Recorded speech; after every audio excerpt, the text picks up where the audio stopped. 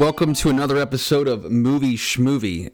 This is episode number 250. Is that right, John? Is that right, Ronald? Are you there? Right. Yeah. Are you there, guys? Yeah. Okay, you're there. Yeah, we're in deep, man. Wow, 250. It's also coincidental that this is day 250 of quarantine in the United States of America. That's It feels accurate. like That's accurate. Yep, that's exactly the number of days we've been in this. It feels like, right? Yeah. You guys doing Hope everybody's okay? holding up okay. Yeah, I mean, given the circumstances, I think I'm pretty good. I haven't completely run out of food. I'm ordering through Shipped. I have some food coming tomorrow. I ordered more than usual. But yeah, it's interesting. It's been very interesting. How have you guys been holding up? Not bad. Yeah, I kind of got to say the same. I mean, we've been doing pretty well. Like, I have ventured out a few times, like when we've needed groceries, responsibly with my mask and with my, antibacterial, my hand sanitizer. And like when we needed a couple things, you kind of like trying to stockpile what we need and minimize those trips. But I think overall, like we're still kind of hanging in there, doing pretty well. Like, don't really feel that bad. Like in terms of like, I mean, obviously I miss going out. I miss like seeing all of our friends and people that like we normally see weekly. But it's just like, in everything in context, it's like at least our experience like this in this whole thing, like I said last episode, is I feel pretty good that we are handling it as well as we can, it seems. And since the last time we recorded, I mean, everything's pretty much, it feels similar. It hasn't gotten any worse or better for us, so I think that's a good thing. Because if it was any better, I'd be a little concerned either way, really. But I don't know, just like, trying to stay busy at the house, doing things around the house, being more productive around the house than I've been in a long time, painting rooms, building shelves, doing all the shit that I was supposed to do last month or last year, and finally getting that done. So that's good. But yeah, overall pretty good. Gotcha. Cool, man. Yeah, what's been interesting for me is kind of what you said, Steve, is that I count myself fortunate to have the situation that I have, in that my wife is able to work from home. Our son he's back in a sort of structured school. They actually started this week having more like check-ins with the teacher at different times in the day, and there's a little bit of remote distance learning, and they're figuring out what that means, and I think they still haven't quite figured out how to make it a truly inclusive experience. But as far as making it more structured, there's a little bit more get up and sit down at the computer and see what your teacher said kind of stuff going on. So it's like that lack of routine is turning into a little bit of a routine. Right. We're going to talk about this in a minute, how we're coping with this weird change to our lives. But I've been shifting gears sort of. I'll have days where I'm like, okay, don't sit down at the computer too much. Try to be around the house and do things that need to be done. And then there's other days where I completely get sucked into work that I'm doing that I don't feel like I would have spent this much time on had I not had this kind of stretch and squash of what an hour means or what a day means. But no, it's I definitely feel like I'm one of the lucky ones given some of the stories I've heard. And I also would say, without any smugness, that I've been saying every day, like, what are we doing that's working in terms of not having been exposed or minimizing our exposure or maybe having gotten it and beat it without realizing it or whatever. Like there are so many questions I have about this thing, this, and I guess until we're all able to get tested, we won't know what the heck is going on. But there's so many ways I count myself as fortunate in this situation. As I'm sure you guys would mirror. I mean, you guys are both at home with your unit, and you're able to hunker down, and there's some strength in that, and there's definitely some comfort in that. Absolutely, man. I think what it's proven through all this stuff is just how strong our love is, and I'm pretty sure you guys have kind of experienced something similar where I thought that being in this situation we'd argue a lot, and we almost have never argued in this whole month. And some of it is just us kind of being like, hey, we're gonna be here for a while. Let's just get along. I love you so much. I want you to be healthy. And I'm trying to do as much as I can to be of service to the person I love. So it's been really interesting. Well, now that we've bared our hearts and souls, should we tell people our names? Oh, yeah. I'm Ron. I'm John. And I'm Steve. We may have peppered them in there throughout that conversation. So people who are good at determining the difference between two white voices and context clues will be able to pick out who Steve was, who John was, who Ron was. But I guess we should get into a little bit of what this episode is going to be. Sure. We all saw, is that correct, a movie that comes out today, the day that this podcast hits people's ears. We did. That's correct. Yep. And when we say a movie is coming out, we mean something a little different maybe than we might have meant in the past. And I think that's going to be worth talking about too, even though we have discussed already this new model of releasing things at home. But Trolls World Tour is sort of our movie subject of the week. And then we're going to get into just a back and forth about how we've been handling this, like what we've been doing to entertain ourselves during these times. So does anybody want to open up the floor? I would say, as the guy who saw Trolls World Tour but didn't see Trolls, was it called Face the Music, Stop the Music, Can't Stop the... Well, did it have a subtitle? Just Trolls. It was just Trolls. Okay, for some reason I thought it had like Can't Stop the that was the single. That was the single from the movie. Was it really? It was. Yeah. That was a Justin Timberlake song. That was like a big hit. Okay, see. It was nominated for an Oscar, John. So school me on Trolls, but before we get into the discussion of what Trolls World Tour is as a movie and as I guess a weird fate for a movie. Go ahead, Steve. I know you have some statistical data that I cannot statistical come up with. data. You're so you're so good at it, man. I mean, he's just asking what the movie's about, right? No. How well did it do? Because I know Trolls to be when it came out in 2016 as kind of a sleeper hit. Like I know that it was sort of a buzz around it towards the end of its run in the theater, and then once it came home, it hit like gangbusters.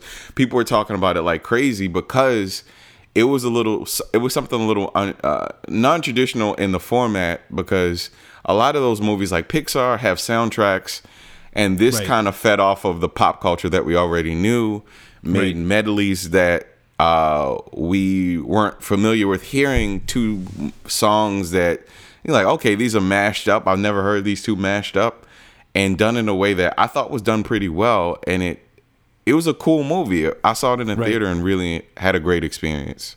So yeah, it was. It was kind of like it's kind of one of those home runs of like a new IP that, there was a toy, that was around a few decades ago, and this thing was like the toy of the moment, and it only takes 15, 20 years later or whatever it is for a movie to come out based on these little collectible dolls with a small plastic body and hair as high as the sky. But basically, the first movie was a big hit. I mean, this is a movie that came out and I think worldwide made like $350 million, something around that ballpark. I mean, it was a pretty high budget film to begin with, but worldwide, that's a really good return. And it spawns a franchise. Like, there's a like a Trolls special that came out either on Netflix or on some other streaming platform, like a holiday thing in between these two movies. But it's a franchise, and if this film, it's weird because if this film had come out in theaters, the time it was coming out, you look at this, like, this is a surefire hit in terms of programming and what's available for families and kids, on Easter weekend. And, it's crazy to think about today, what this movie would be doing at the box office if it had come out. But, this is the world we're in now, and it's a little bit different. So to see the sequel, it's like, how do they build off of the first film? The first film really just works off of the idea that, trolls in general are just these happy-go-lucky little species that live in the woods and that are kind of, they're like hunted, I guess, by these larger troll-like things, like literal trolls, like the stereotypical looking troll that you would think of, called Bergens, that like basically prey on these poor little happy trolls.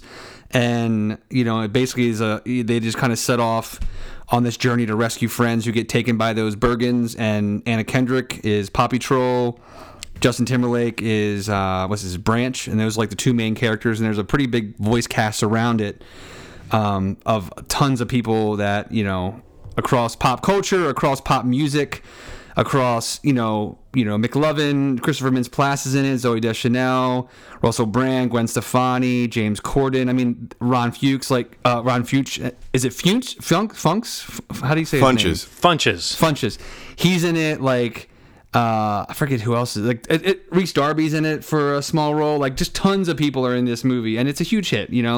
So it's no doubt that this is going to be a movie that's sequelized, and a whole franchise comes about afterwards. And like I said, just kind of jokingly but seriously, it had a really huge monster single hit that came out with the first movie, and Justin Timberlake's "Can't Stop the Music," or "Can't Stop the Feeling" is the name of the song. Sorry.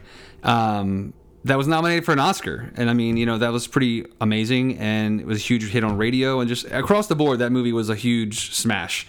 It made $346.9 million on a $125 million budget. So yes, definitely a success enough to, as you said, become instant franchise when you think about the fact that it is a product that was in people's lives for years before they started taking this kind of IP and making big budget animated movies out of them. But also, I want to just say to you, those things came along when I was a kid. And I think they were around from the 60s. But what happened when I was a kid was every now and then, it was the kind of thing that your dad would get you when he was coming back from a business trip. He would have hey, look at this little troll thing. And I remember them as pencil toppers, where you would spin the pencil in your hand. You would kind of put it between your hands and spin it. And it would make the hair do something crazy. And that was kind of the premise of the dolls, was that you would spin them so that their hair would do crazy stuff. But they existed in pretty much the same form. I mean, I looked at a picture on Wikipedia of the original one. I think it's the original one. And it looks very, very similar to the ones that sort of had a resurgence, I guess, in the 90s or the aughts, that maybe is the current ride of this. But yeah, it's one of those weird evergreen toys. And I think when it first came out, it was a super successful toy. People were hard up for anything vaguely resembling anything interesting back then. So, I just wanted to interject that. But no, it's interesting that you guys are saying that, because at the time I remembered it as, that movie that didn't seem like to me it could be good. And then everybody who I heard that had seen it talked about how good it was. So it is a sleeper kids animated movie hit with all these pop stars in it, which is kind of a weird thing. And you alluded earlier, Ronald, to kind of the format of the movie. It does have a weird sort of constant ongoing pop medley with a little bit of story sprinkled in sort of feel. And I that was at least the way World Tour was. It definitely had a lot of plot in it, but it did feel like it was hitting you fast and hard with as many pop songs as it could refer to or fit in there. Is that the way the first one was structured? Yeah, kind of a similar format. Yeah, definitely. I think the other, and I would echo what Ronald said. I wanted to see the first one mainly because of the cast, and it kind of looked good. Just the animation kind of looked interesting. But yeah, me too. I kind of felt the same way seeing it. I was shocked how much I genuinely liked the movie quite a bit, and I really liked the first Trolls a lot, and it kind of surprised me. It came out in the early November of the year. What was it? 2016, and it just really surprised me that there was a really good animated movie in theaters that had a hit song and audiences across the board were really liking, and that obviously is why it did so well. But I mean, yeah, the first one is kind of a mashup of a story. It's just a rescue story, and just kind of sprinkled across with all these music montages and mashups of just massive pop hits.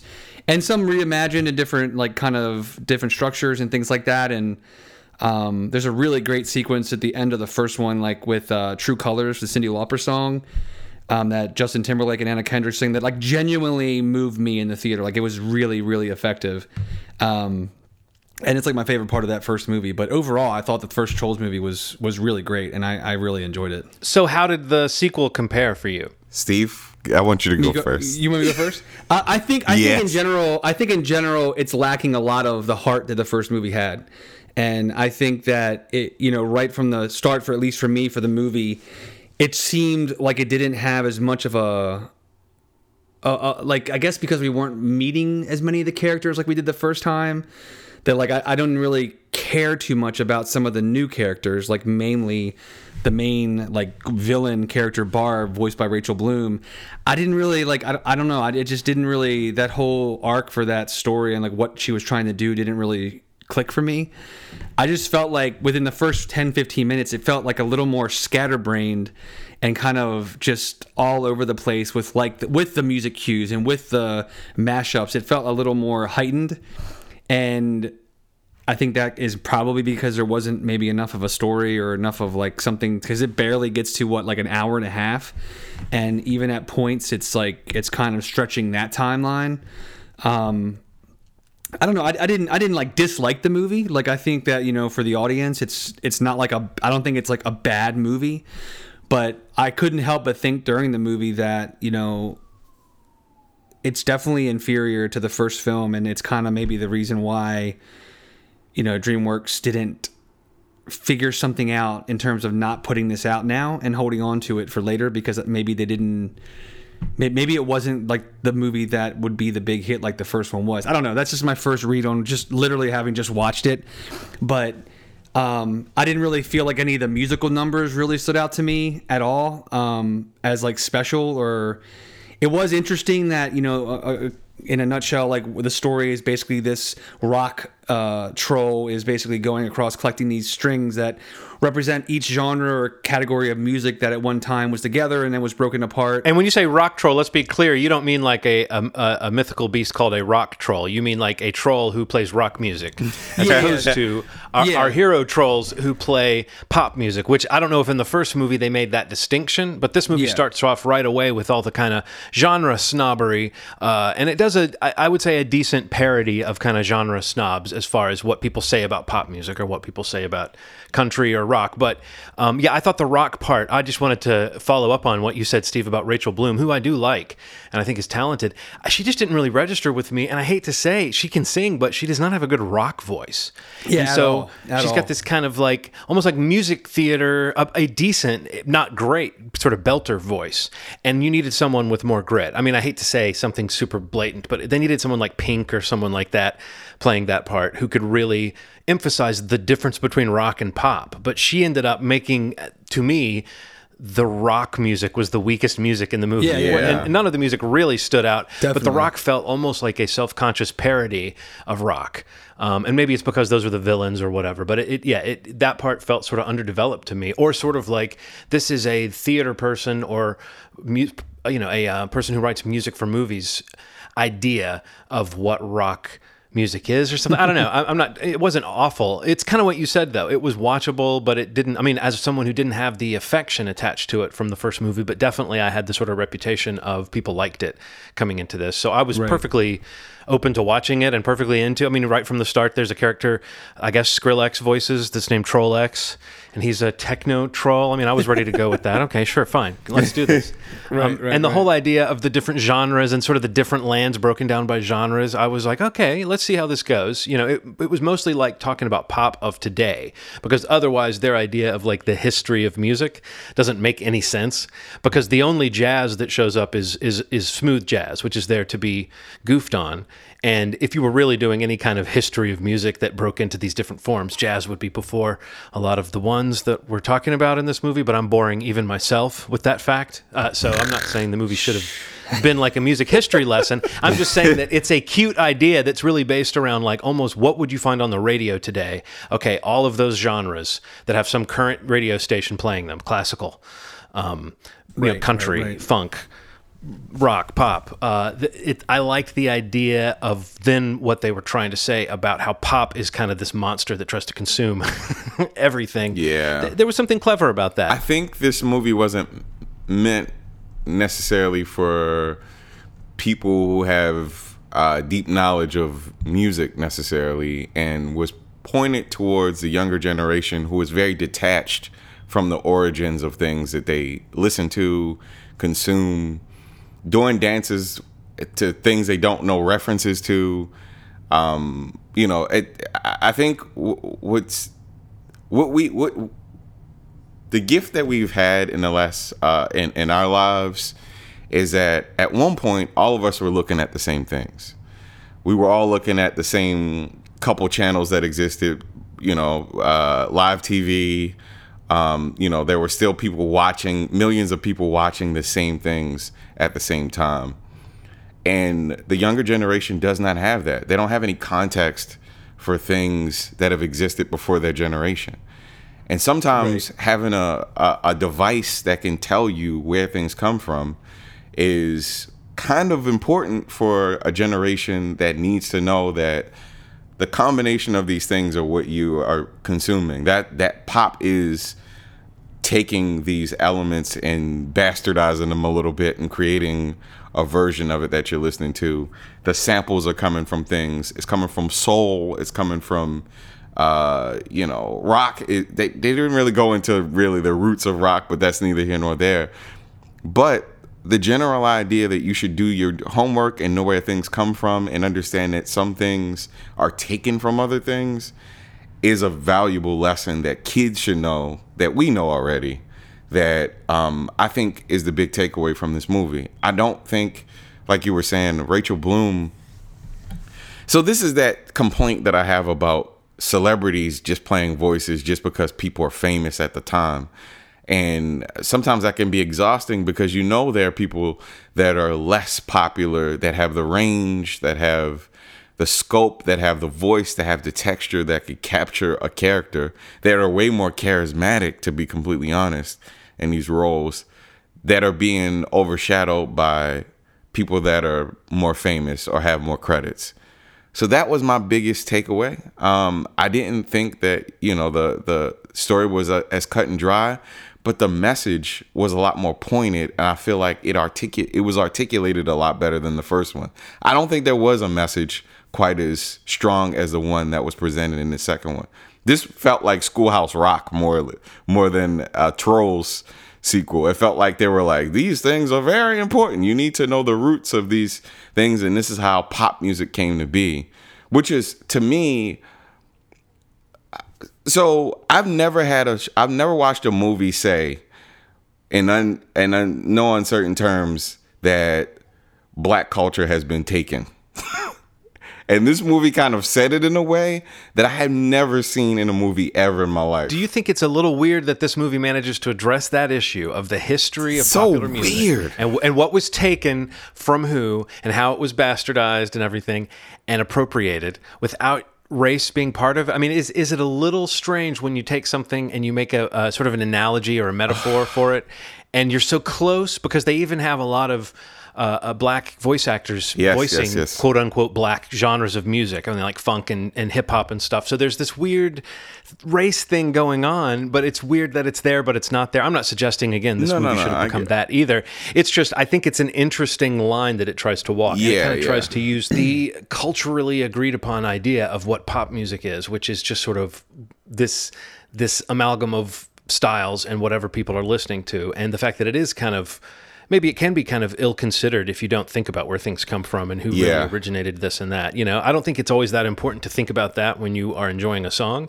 But I think that if a movie's going to talk about music, I agree. That was the coolest part of it for me, was the way that it got to that stuff about kind of turning it back on pop. Yeah. Saying, okay, pop, think about what you did. Yeah. I think you're absolutely right. But I think that that's used as a conversation piece. I don't think it's supposed to say that blatantly that the roots of all this is taken from black culture, but what it will do is spark a conversation with a kid talking to their parent, like, hey, is it true that this stuff comes from this stuff? And then it's the parent's responsibility to kind of expand on that, because that's a grand idea, man. Stealing, appropriation, and all that stuff is a very grand idea that I don't think any cartoon should necessarily say blatantly. But it can be a stepping stone for a conversation. And it's weird to talk about this for a cartoon movie. I mean, for Trolls. For Trolls. But to be completely honest with you, that to me is what stood out about this movie. It was, the first one didn't say quite as much as the second one said, in a way that was so, I'd put it on the same level as the one about the animals. Zootopia, but Zootopia didn't address the appropriation part of it. It addressed the discrimination of it, but it didn't address the appropriation the way that this did, which I thought was so dope.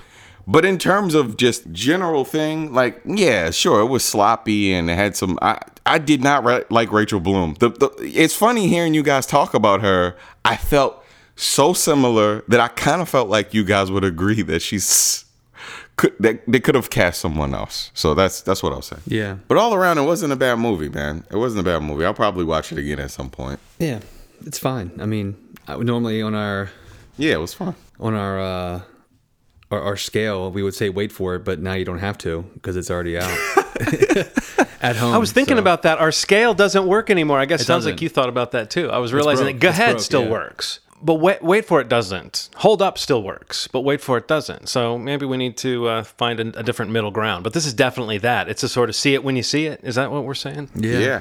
Wait for it. So we Wait got for Go it. Ahead, see it when you see it, and Hold Up. Wait for it could mean wait until it gets a little cheaper, because we also are talking about the theater to home model that's happening right now. All those movies are marked at $20 right now. Wait for it might mean wait until it's 10. Or among all these movies that are now coming directly to streaming or to video rental on demand, just don't prioritize this over some other ones maybe that are better. Yeah. I will say I liked the animation. I liked the animation's texture great. and the look of the world. And I thought Yeah. that there was a lot of care taken in making everything look like it had that kind of felt texture, and like you were zooming in on something miniature that has this like almost like puffiness to it. I felt like that it, reminiscent of the Lego Movie and the pleasure Yeah. you take of looking at how they make it all work. And even though I did not see Trolls, so I can't say the same thing you guys said, but everything you said comparing Trolls World Tour to Trolls sounded like what I would say about Lego Movie 2, which I did like, but they used it's like a lot of the same elements mixed together in a way that just didn't create the same magic. Definitely, But I definitely. mean, I'm not knocking Lego Movie 2 as a bad movie, but it definitely didn't, and I think maybe there was some shifting in the creative team. There was something going on that made it not as focused of a movie in its attempt to kind of try to redo structurally what the first movie did, which I don't know if that's ever a smart idea for a sequel, to just try to, do the first one, but more. I don't know if that's ever that smart. Yeah. That's a good comparison, actually, the Lego to Lego Movie 2. I kind of feel pretty similarly like with this and the original Trolls. I laughed at Kenan Thompson as Tiny Diamond. Yes. That pretty much every part he was in made me laugh. So there you go. Yeah, a lot of little side character voice acting and casting is great. Like, I really like the scene like when they go to like the country town and Kelly Clarkson sings her sad song and Branch is like, it's so sad, but I kind of like it. And like there's like this relatability to these sad songs.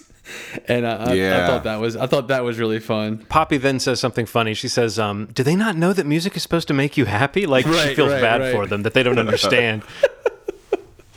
Yeah, I thought that was there are cool. some good moments in it for sure. No, and that's what I was saying earlier about liking the way that they it's almost like the obvious jokes, but they get Yeah. in all the little jabs at the different genres. So that's a collective. We're gonna still say a collective wait for it, or are we gonna? We're gonna go with I that. think it's a way forward. I think it's a see it. It's a see it when you see it, right? Yeah. I like the movie. I just don't think that the $20 price point right now is. I mean, it is a fun movie, man. But $20 right now, in the midst of everything that's happening, yeah, I'm gonna have to agree. But don't you just want to be happy for an hour and a half? No, but in that way, if enough people are fans, you punch your kid in the stomach, you take his the $5 allowance, and you put that towards the movie. You watch it day one. There you go. Solved it. So what else are we doing here? Like what else are we watching? We're gonna talk about some, I guess, other things that we're watching to kind of get through now that we've already watched Trolls. What else? What else are we gonna do to keep our sanity and that we're? Are we loving doing a for round us? robin style? Yeah, let's do an old fashioned round robin conversation.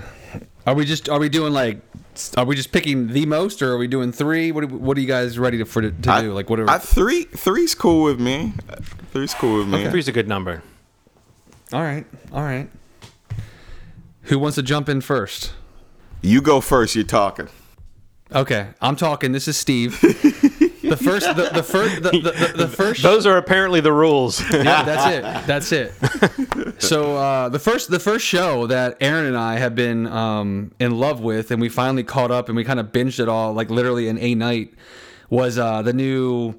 I guess it's called. I don't know if it's FX or FX on Hulu or where it falls into place, but the Dave Bird Little Dicky series called Dave. You bastard! Ah! That's one of mine. Like it is so amazing. Good. And I know a very small amount about Dave Bird or about the artist that he's known by as Little Dicky, and I've seen his videos, you know, Freaky Friday and the Earth Day video and some of the other videos he's had out. But I didn't go into this knowing really anything about him. But and Aaron knew even less. I mean, I just literally put this on one night after we finished watching another television show. Like, hey, it's just like watch one episode with me. They're like 20 some minutes, and she fell in love with it. And I mean, it's so good. It's like a weird mix of like a Curb Your Enthusiasm meets like I don't even know. Like it's like that kind of show where like it's just he's going through life. And the people that he meets, and you know, he's kind of neurotic, and he's like got this destiny to be like one of the greatest rappers ever, and it's just all the people he meets and comes across, and his friends and his family are just so fucking funny, and it's such a warm-hearted show, even among being super like explicit and like dirty about certain things, and like, you know, which I find hilarious. And it's just great, man. I don't know if you guys... I know you obviously have watched it, Ron. I don't know if you've seen it yet, John. Not yet. It's great, man. I fucking love this show. Yes, Steve, I couldn't agree with you more, man. Like it is so tonally. Think Atlanta. If you want something that's close to it in terms of tone, I think Atlanta in terms of like how random the humor is, but it's its own thing. There was an episode that came on the week before last that made me cry. I mean, like it's one of those shows that has a range of emotions that just it's done episode? So. Oh man, yes. Yeah, I cried, man. Like I cried hard, and I think it's just because like there's just an honesty in the show that Dave is trying to convey that a lot of artists just don't necessarily express, because there's a compromise that you have to go through to make your art work. And, you know, at some point there's a crossroads that you face where you're like, what do I have to do to get to the point where I want to be? Right. And that show kind of addresses it in so many different ways that it's really cool, man. I think that's probably the other half of the comparison. I was like, maybe some Curb mixed with some Atlanta, I think is probably how I feel Curb and Atlanta about this show. Is a pretty good description, but it's highly recommended it. Like I said, we watched, I guess there were 6 episodes up through like last Thursday or Friday. And we watched them like basically all in one night and on Hulu, and just like, oh man, we need more. It's like it's so good. That's kind of amazing. What do you guys got? John, what do you got? I guess I'll be Mr. Obvious, and I'll be Mr. Talked about this before, but Better Call Saul. I used to have a Better Call Saul. I used to have a podcast called Saul Searching, where I got to talk about this show week to week, and haven't been able to do that show this season. And it has been one of the best seasons yet of the show, or of any show imaginable as far as my viewing tastes are concerned, because it's paying off things that we thought were going to happen. Like so much of what this season 5 of Better Call Saul has been is what you thought the show was going to be from season 1. Right. And the fact that they got there, and they got there with such confidence, and that every character decision on that show has all this weight behind it, because you've seen so many nuanced turns of the story. And, you know, every character now, every major character that we're dealing with has so much complexity to them. And the acting is so good, and the editing is so good, and the writing is so good, and the music is so good, and the cinematography is so good. I mean, it's a cliche to say this is one of the best made shows on television, but the reason it's so good is because it's so rooted in character, and it's almost like a bad way to tell a story for these guys to be so obsessed with process, to be like, right, well, if we showed how this happened, then we have to show how this happened, and we have to show painstakingly at the same pace. We can't suddenly rush. We have to keep going at the same pace. inching towards this person's transformation, which is what they kind of did on Breaking Bad. But this story is not as clear. And I think what's happened in the last few episodes, and I guess if you guys have been watching the show, I'd love to hear what you think, is that you've been seeing all along, like we thought we knew what Saul Goodman meant, that it was this flashy, fast-talking, weaselly, but smart lawyer, you know? And what they've gotten to in the last few episodes of the show is the fact that maybe it's also this kind of secret identity for Jimmy McGill, played by Bob Odenkirk, where it's like it makes him stronger, it makes him tougher, it makes him braver. The most recent episode, he's practically transformed at the end of it into a much more hardened person than we knew before. So I just think there's so much going on that's really sophisticated on like the atomic level of what this show does with character and motivation. And that's not even saying anything yet about Ray Seahorn, who plays Kim, who is really emerging in many ways as kind of the heart of the show, if not the hero of the show. What do you guys think if you've been watching it? I haven't watched this season, unfortunately. Steve, you been watching it? Yeah, I would just agree with everything John said. It's this last episode is was one of the best episodes of the series, I think, just because of what he was describing and watching how Saul kind of basically changes in this one episode. But yeah, I just think the show is so tight and so it's just like the acting is incredible. Odenkirk's great. Ray Seahorn, yeah, she's like steals the show in some way. She's amazing as Kim Wexler, but. Yeah, this season has been amazing, and I didn't mention it because I knew John would, but it's just crazy that like this show. I guess it's been said so many times that like this prequel series about a side character in Breaking Bad is just this good, and it's gotten to a point now where like it's ramping up to like, you know, these storylines and these characters and environments, and you're seeing faces that you know from Breaking Bad, and it's like, oh fuck, it's about to hit the fan in some ways, and you start to get really worried about what's going to happen to certain characters that we don't see in Breaking Bad and things like that. But yeah, it's just the season's been amazing, and yeah, week to week, it's like one of those shows now where you're just like, I want that episode now. I need to see more of it. You find yourself rooting for terrible people when you watch prestige dramas. That's just a thing. But I do think that Better Call Saul does give you the tantalizing glimpse of people who are trying to be good people, and Kim is a great person who tries to do right, and Jimmy is also has it in him to try to do right by people. So to see that get corrupted into this anything for a buck maybe guy, we were expecting. But yeah, the transformation on the newest episode, Steve, it's like something out of the Bible. A guy kind of wanders into the desert and comes out changed, you know?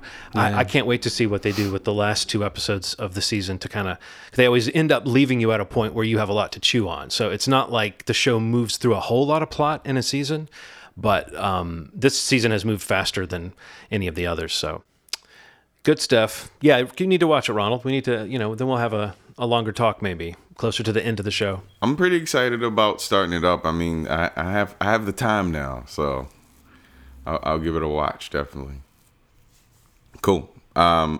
So my pick is Comedy Central's Awkwafina is Nora from Queens. Man, Awkwafina, I knew her as a rapper in the New York rap scene a couple years before she kind of broke into acting.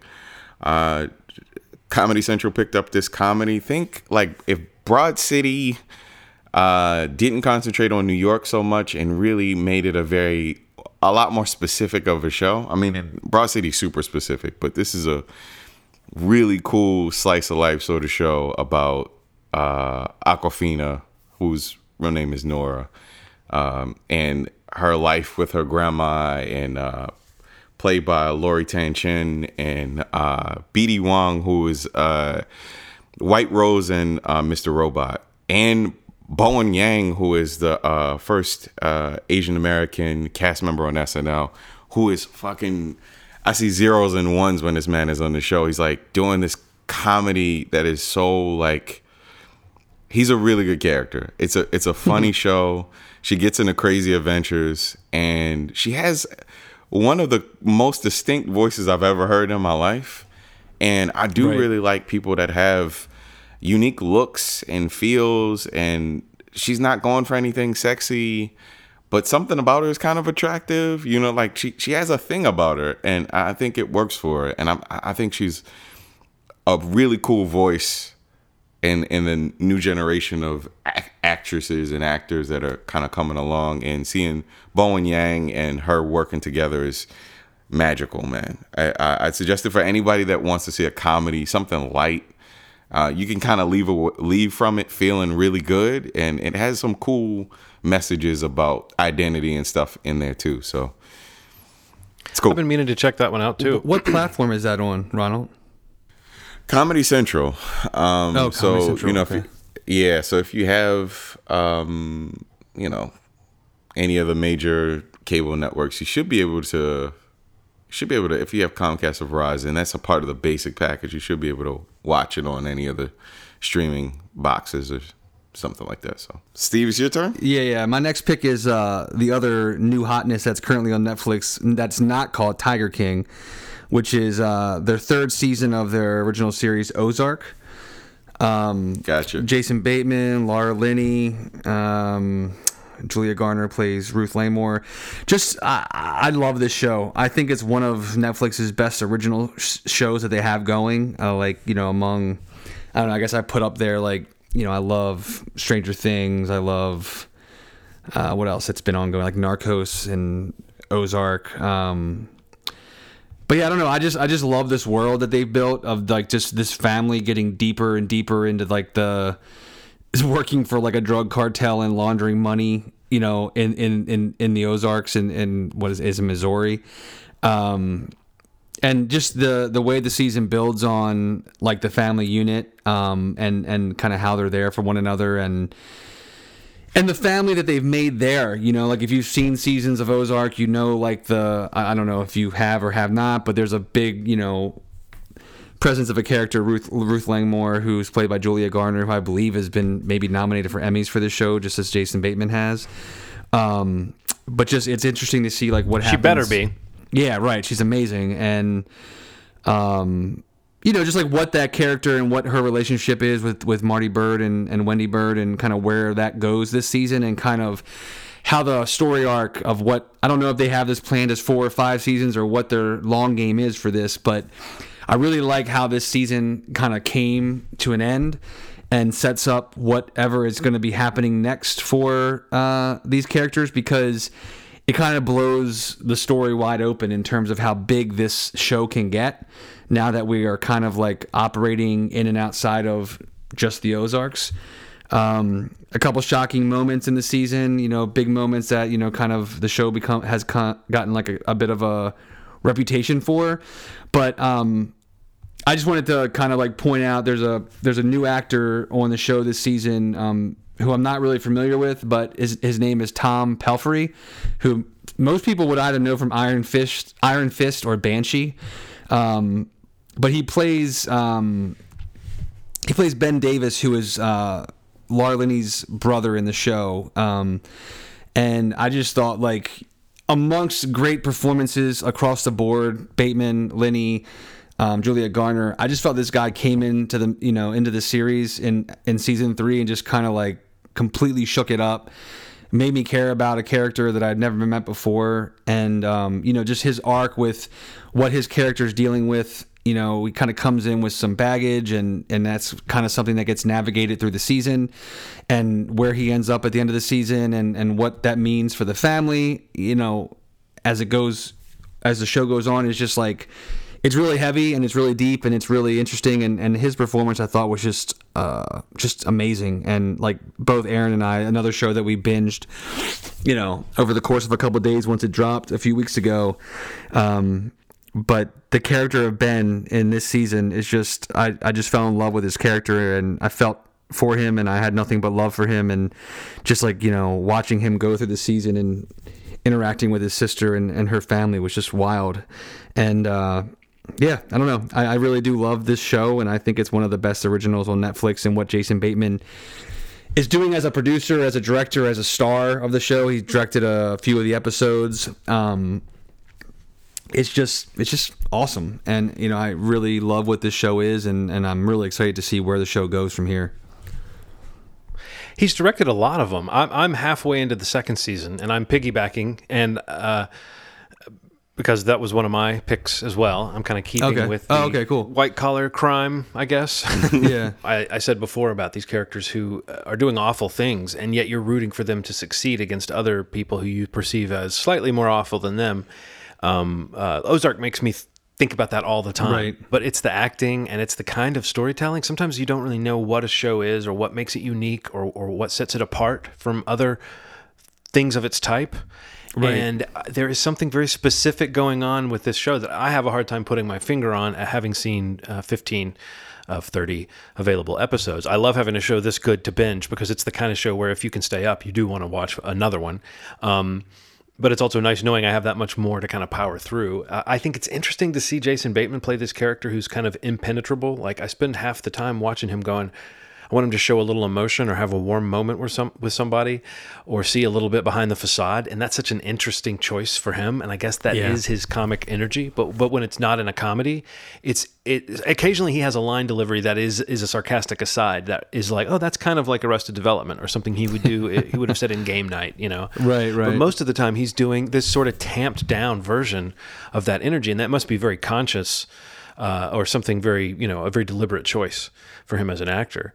But it's just interesting to see someone who I thought I knew all his moves, and he's doing something different here. But I do relish those moments when he, when he gets emotional. And I don't know if you remember the scene, Steve. Surely you do, on The Outsider, in like the second episode of the season of The Outsider, where Jason Bateman had a very emotional monologue. Oh, yeah. And has this all this humanity and this warmth and this sadness that you don't ever really see this character Marty Bird on Ozark display, but there are hints of it. And I guess maybe I'm going to see some of that soon, but it makes the emotional heft of the show shift much more over to Laura Linney, who I just love and always have. And I love seeing her. Man, she always plays like this is a real smart cookie of a character, and she plays that kind of smart person. She just plays that intelligence really well, and she sees angles that her husband doesn't really see. He's kind of got his nose in the books, and she's out there hustling to make stuff happen. And I love how much it's her show too. I didn't really expect that. And even the kids, and I don't really like kid characters because they just are there to get in the way and make dumb decisions and screw things up. But these kids at least are real characters.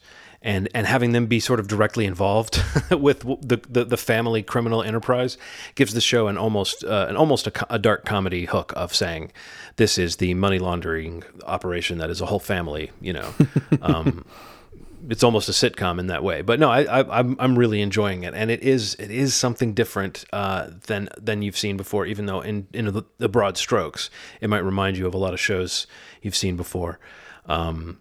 And yeah, I'll just say again, Julia Garner is amazing as Ruth on this show. The way that she kind of emerges and instantly she's got a lot more going on just in terms of story than most of the other characters. She's in an interesting spot. So you've got a lot to look forward to, John, and I'm anxious to talk to you once you get through the current season and just the last 4 episodes. So of this season, Bateman I think directs the first 2, and then and then I think somebody directs the next 2, and then the last 4 are directed by the same person. But the last 4 episodes are just like, they just escalate so perfectly, and it's just like this crescendo is so well managed in the season, where you usually kind of get through that penultimate episode and the big thing happens, and then you have that last episode, the season finale, that kind of like gives you what you're looking forward to. But even in there's like a really masterful crescendo that just is handled so well. And the season just ends on like quite a jaw drop moment, and you're like, "What the fuck is going to happen next?" And you're just ready for it immediately. So, definitely loving Ozark, and hopefully, we can talk about it when you catch up on it. I did hear that they're planning to do 5 seasons, by the way. Oh, nice. Okay. So apparently they have a plan. That doesn't mean they won't do more, but I guess there's a story that's supposed to take place over 5 seasons. It's always nice to think that they have a plan. Ronald, you didn't watch season 2 of the show? You didn't watch season 2? I heard that season 2 was a little better. It didn't draw me in, and I want to give season 2 a try into season 3, and I think that I have time now. I keep saying that, but I have time now, so I'm willing to give it a try. And I couldn't find any season summaries. Normally, what I'll do is I'll find like a season summary to get familiar with the previous season to get into the new one. But I couldn't find a one that I felt like was. There's this Game of Thrones one that I used to watch that was kind of amazing. That was a perfect guide for like if I missed anything or something. I haven't quite found something quite as informative as this one. Right. So yeah, I'll give it a try. Cool. Oh, it's my turn. Oh, shit. So my pick is Hulu's High Fidelity. If you have not seen it yet, it is a TV version of the movie that came out in the late 90s. There have been some changes made. The main character is now played by a woman. It is Zoe Kravitz, one of the greatest people I've ever seen in my life. But not all jokes aside, beside her being incredibly beautiful, she's a great actress. This show has a cool take on the original movie. If you haven't seen High Fidelity, please check it out. Rob Gordon's one of my favorite movie characters of the late 90s. It's a cool ass show that really pays homage to the show, the original movie, but also does some very different things. And this character, Rob, going back and evaluating why she is where she is based on people she's dated, is done in a way that I have seen done before in a lot of rom-coms, but there's a lot more accountability and some cool things come about in it. And I'm just a big fan of it and all the supporting characters. So that is one of my picks. So I kind of was going back and forth on what my last one would be, but I kind of want to. This may be a cheap option, but I'm gonna just say it, and you guys can just me, like it's a safe space. But I've been following some of these. I don't know if you've seen these on Twitter, like the watch parties that they're doing for like the MCU movies. So there's a. Let me see what his. I think his name is Brandon Davis, but he basically he works for, I think, comic book. Hold on, let me look up his handle real quick. Hang on a second. Yeah, Brandon Davis with comicbook.com. So there's been it's happening on many platforms, obviously, like some of these digital releases that are coming out on VOD for rental, like Invisible Man, they did one, and The Hunt, they did one, like where they're basically doing like a quarantine watch party where like everybody kind of starts the movie at 9 p.m. or whatever time that they've agreed on, and they're kind of moderating, or they have a filmmaker or actor or cast member, producer, somebody's involved with this watch party. Like I followed one when they did one with like The Invisible Man with Lee Wanell. So just in general, I think like this Twitter watch party thing that's happening, like this quarantine watch party, has been pretty cool. And I've followed a number of them, some of them all the way through. Some of them just hopped in and out, like listening and watching what was trending on Twitter. But again, I did follow one for The Invisible Man that Lee Wanell was participating in, the director of that film. And then I know they did one for The Hunt. Blumhouse did one for that as well. But this guy, Brandon Davis on Twitter, he again writes for comicbook.com. He does a bunch of like junket interviews with a lot of genre, comic book IP, Star Wars, like all kinds of, pop culture stuff. He's at Brandon Davis BD on Twitter, but basically he kind of started his own thing over the last last week or two, where he has been like organizing on the fly over Twitter these watch parties with fans, but he's like tagging in or trying to get filmmakers to participate.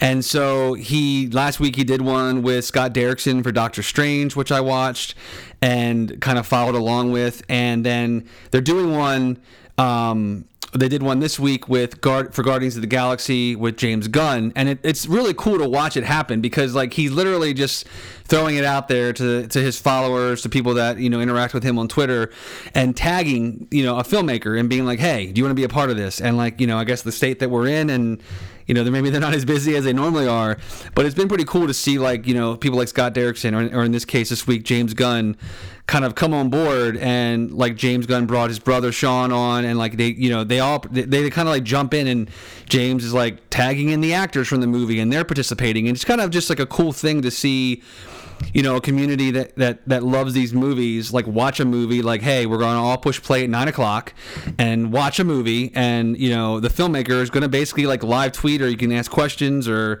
they're going to throw out little tidbits about the movie here and there, almost like a Twitter-based commentary track that you can kind of direct or participate in. And it's been pretty cool. There was another one a couple weeks ago. I didn't do this one, but I saw it trending that Zack Snyder did one for the Batman vs. Superman Ultimate Cut, or Director's Cut, whatever the name of it was, where he kind of did it on that video streaming platform that he is always on. I don't think it was on Twitter, but it's just been a really cool, different thing. And I mean, I like the idea. Like I've always loved commentary tracks, and I've this idea of like a filmmaker, like literally at the same time that I'm watching it, he or she or they are watching it, and they're like participating with people that are doing that at the same time. And it's kind of been cool to watch these different channels, these different, like, you know, Twitter personalities or journalists, like kind of get this stuff together over Twitter over the course of this quarantine that we've been going through. But yeah, I don't know. It's been really cool. And, you know, I'm kind of curious what the next one's going to be, or what they're going to be able to accomplish with some of these movies. You know, the MCU has been what they've been really focusing on. Like if they're going to try to do a Spider-Man one, or an Avengers one, or whatever. But it just got me like reinvigorated to like watch some of these MCU movies, and just like go back and remember how much I love these movies, like specifically Guardians. Like it was amazing to watch that, and like to participate in that kind of like a live thing with the filmmaker, which was, you know, I don't know. I just think that's really cool. And it's kind of evolving. So it's like who they're getting to participate in these things on the fly is just wild. And it's just like, because of Twitter, I guess, you know, it's like, it's pretty insane. That's a cool way to weather this storm, and to still give some sense of an event to movie going, whatever that means anymore. Movie watching, movie attending. Yeah, I mean, and it's interesting because like it's a little unfiltered, you know what I mean? Like a lot of things that come packaged in commentary tracks, some of them are a little more interesting than others.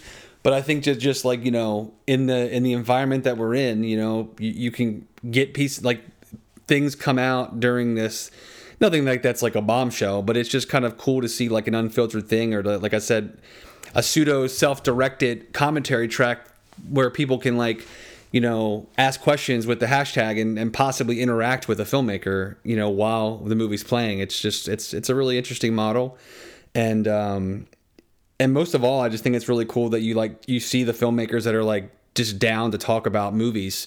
And I like seeing like these people that, you know, I love James Gunn, and like I love most of the movies that he's done, and just he's a really interesting filmmaker, and what he was able to do with the MCU, and even with him playing in the DC pond now, it's just like, it's just cool to see like people talk up and just like be like, yeah, let's talk about this movie I made 5 or 6 years ago or whatever it was. And if you have questions, let me know. It's just a really cool model on one of the biggest social media platforms out there. Yeah, absolutely. So, okay, I guess that makes it my turn. A movie that I saw through an interesting thing that Alamo cinemas are doing around the country is they're sort of taking movies that I guess would be screening in their theaters, which are all closed right now, and you can buy, it's called Alamo at Home, I think. But if you go to their site, you can get to it through one of the links at the top. And it's movies you can buy a virtual ticket for and then watch them online. And I saw Extraordinary, the Irish comedy starring Will Forte, and I think her name is Maeve Higgins, an Irish comedian. And it is kind of fits in with sort of the Frighteners, Ghostbusters, Shaun of the Dead style of low-key slice of life humor mixed in with crazy supernatural stuff. I mean, I would not want to spoil the plot too much. I think anything you read about it is going to say something about the nature of the characters, but let's just say it's a character who has got psychic gifts, and she could be sort of an exorcist / ghost hunter type person, but she doesn't want to be, because the last time she did that, she accidentally killed someone. And so she's trying not to get back into it, but someone needs her to help. And in order to do it, she needs that person to become her partner, which puts that person again in the spot of the person who might die if she screws up again. So like there's this story that unfurls about who that is in her past and what happened that has made her so afraid to sort of practice her gifts. But beyond that, you have Will Forte as a fading one-hit wonder pop star who has moved to Ireland because it's cheaper. The property values are cheaper there, basically. And he lives in a castle with his wife, played by Claudia O'Doherty. She's a comedian who's been a lot on Comedy Bang Bang, the podcast, and I guess the TV show too. But she's very funny. But anyway, they're like the worst people that you've ever seen. And he's like a pop star who's made a deal with the devil, trying to get a hit, trying to engineer his comeback. And he's the villain, and it's sort of how these characters cross over. This woman who's the sort of reluctant exorcist and the evil pop star. And it's got, it's an Irish spin on what you might call British humor. I'm not going to say it's British because it's not, but there's so many jokes in it, and there's so many laughs. Right up to the last moment, there are great gags. So even when you're thinking, as often comedies, even at 90 minutes, can kind of be pushing it. Yeah. It's got enough going on to sort of recommend it beyond that. And I was really charmed by it. And the writer and director, it's a team, Michael Ahern and Enda Lotham, I think would be the way to pronounce those names. They are they're the writers and directors of it. So it's, interesting. The storyline is played straight. The evil, the menace is real, and people die, but it's all about the jokes. So really charming movie. I want to see this. Yeah, I gotta check this out. Yeah, man. You got me interested. Cool. So I guess I'm the last pick. Is that what it is? Yeah, bring it home. What do you got? All right. So mine is actually not one thing. It is a service that is free temporarily that I think you guys should get into if you don't have it already. And that is the HBO Now and Go free preview that they're giving in the wake of everything going on. So HBO decided last Friday that they were just going to open up the library of a couple of movies, some of their TV series, to everybody so that they have something to do in the wake of everything happening. And some of the greatest HBO shows: Sopranos, 6 Feet Under, Succession, True Blood, Veep, The Wire's on there. Their original documentary about Elizabeth Holmes, the inventor, Out for Blood in Silicon Valley. McMillions, which is a brand new series that they just finished. The Case Against Adnan Syed.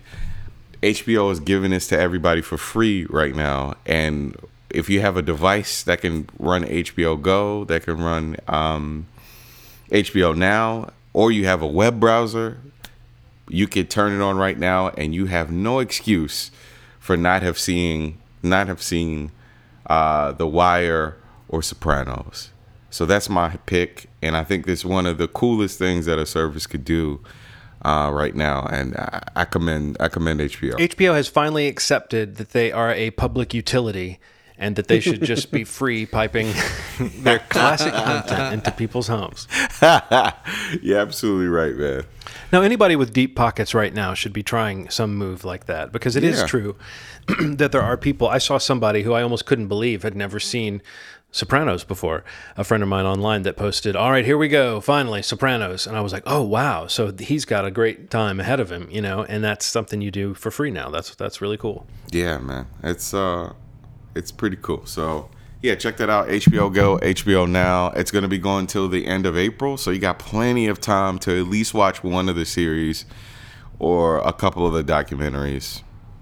HBO's doing it. Did you guys watch McMillions? That was one of the ones we kind of binged a few weeks ago. That was pretty awesome. 3 episodes in, and it is one of the most absurd. Some of the characters involved are so ridiculous. I'm really like the cop, Doug. man. Yeah, Doug. What is he? I can't wait to see the the feature film based or the series based on this story. I'm sure. I actually think like it's either Mark Wahlberg. I think Mark Wahlberg produced this series, but I think it might be Ben Affleck and Matt Damon have the rights to the movie. Oh my like God. They're making Are a you movie serious? about it or something. Yeah, one of those Boston power players, either Wahlberg or the Affleck Damon duo. One of them has the rights to it, and I think they're making a movie about it.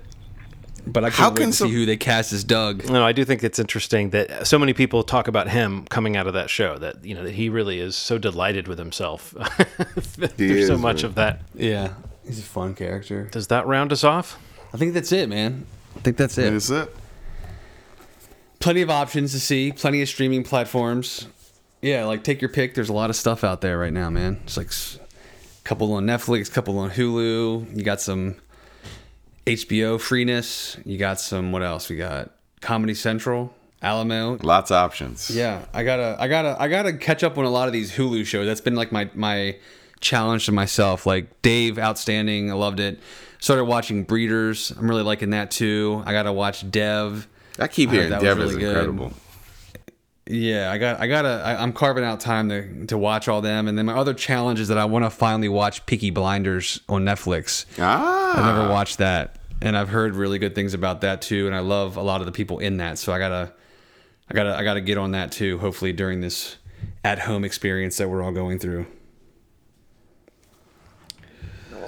So that's it. Episode 250. Some options. One of them may be Trolls World Tour, although we're saying kind of hold up, maybe see it, maybe after you watch some of the other shows we recommended that are definitely better. But facebook.com/movieschmovie, movieschmovie.com, or movieschmovie@gmail.com, however you want to hit us up if you have ideas for episodes to come, now that we're kind of rolling in this weekly pattern, this weekly streak that we got going on here. Maybe we can do some ideas if you guys have any, or just tell us what you've been watching since you've been home. Like what movies, what shows, what anything have you been loving since you've been home with time on your hands? Yeah, we almost did a topic this week and then realized after we all agreed to it that we've done it before. So we're out of ideas officially.